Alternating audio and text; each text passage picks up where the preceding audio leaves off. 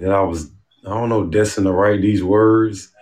I would say when I used to hear my mother scream in the room from the abuse my father used to do to her. So So from a like, traumatic place. yeah, so like that was from where, you know what I mean, I really just I still remember my first poem, but it wasn't about that. It was to, once I realized I could write, it was to this girl, my elementary school. And I was like, yeah, I'm gonna write this poem.